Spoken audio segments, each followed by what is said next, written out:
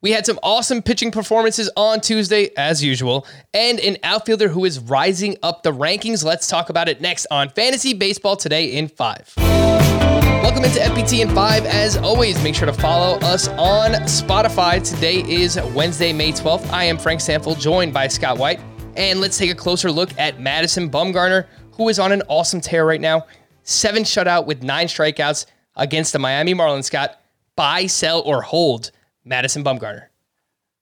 I think you gotta buy or at least hold at this point, right? It's been 5 straight starts. I think there's like a combined 12 hits over those 5 starts. Like it's been an unbelievable run here for a guy who was hapless and helpless and totally lost last year.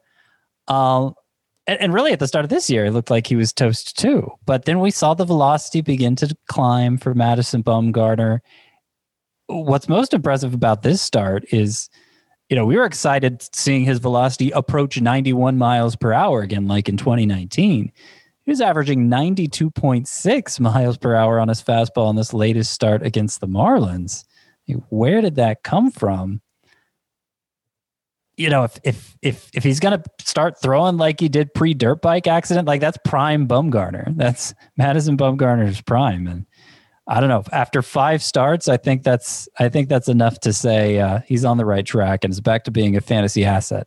That was the first time he averaged 92.6 miles per hour on his fastball in a start since June of 2019. Hold on, Mad Bum. How about Shohei Ohtani, Scott? At the Astros, 7 innings, 1 run, 1 walk. That's the big key there. 10 strikeouts against one of the best lineups in baseball. Looks like he's scheduled for a 2-start week. Next week, we're going to have a decision to make. Do you start Ohtani as a hitter or do you start him as a pitcher?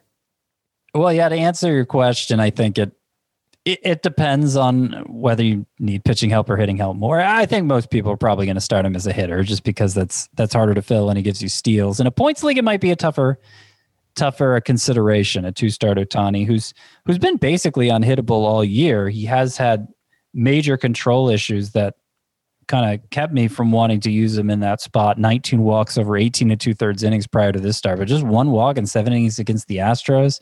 If he can get to throwing strikes more consistently, I mean, he's going to be a stud pitcher while also being a stud hitter.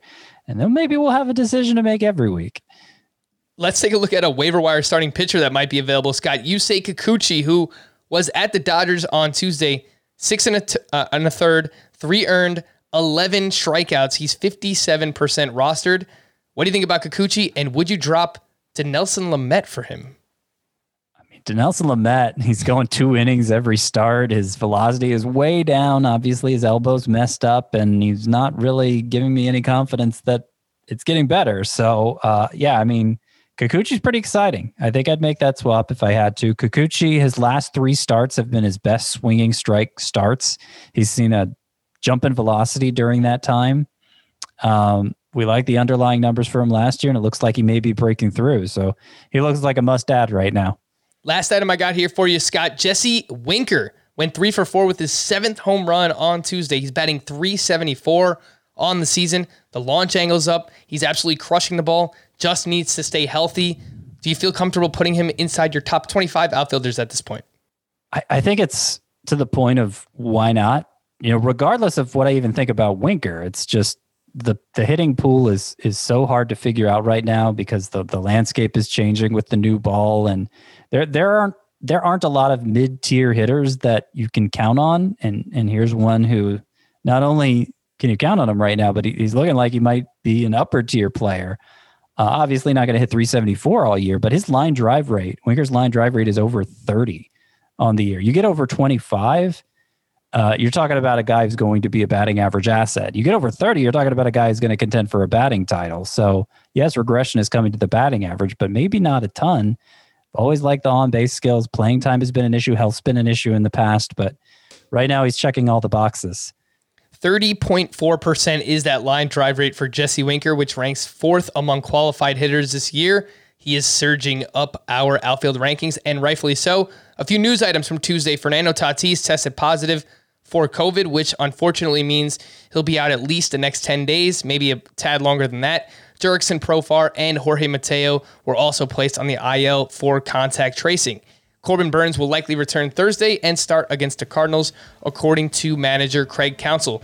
For more extensive fantasy baseball coverage, listen to the Fantasy Baseball Today podcast on Spotify, Apple Podcasts, Stitcher, your smart speakers, or anywhere else podcasts are found. And thanks for listening to Fantasy Baseball Today in 5. If you enjoyed the pod, please leave a 5-star review on Apple. We'll be back again tomorrow morning. Bye-bye.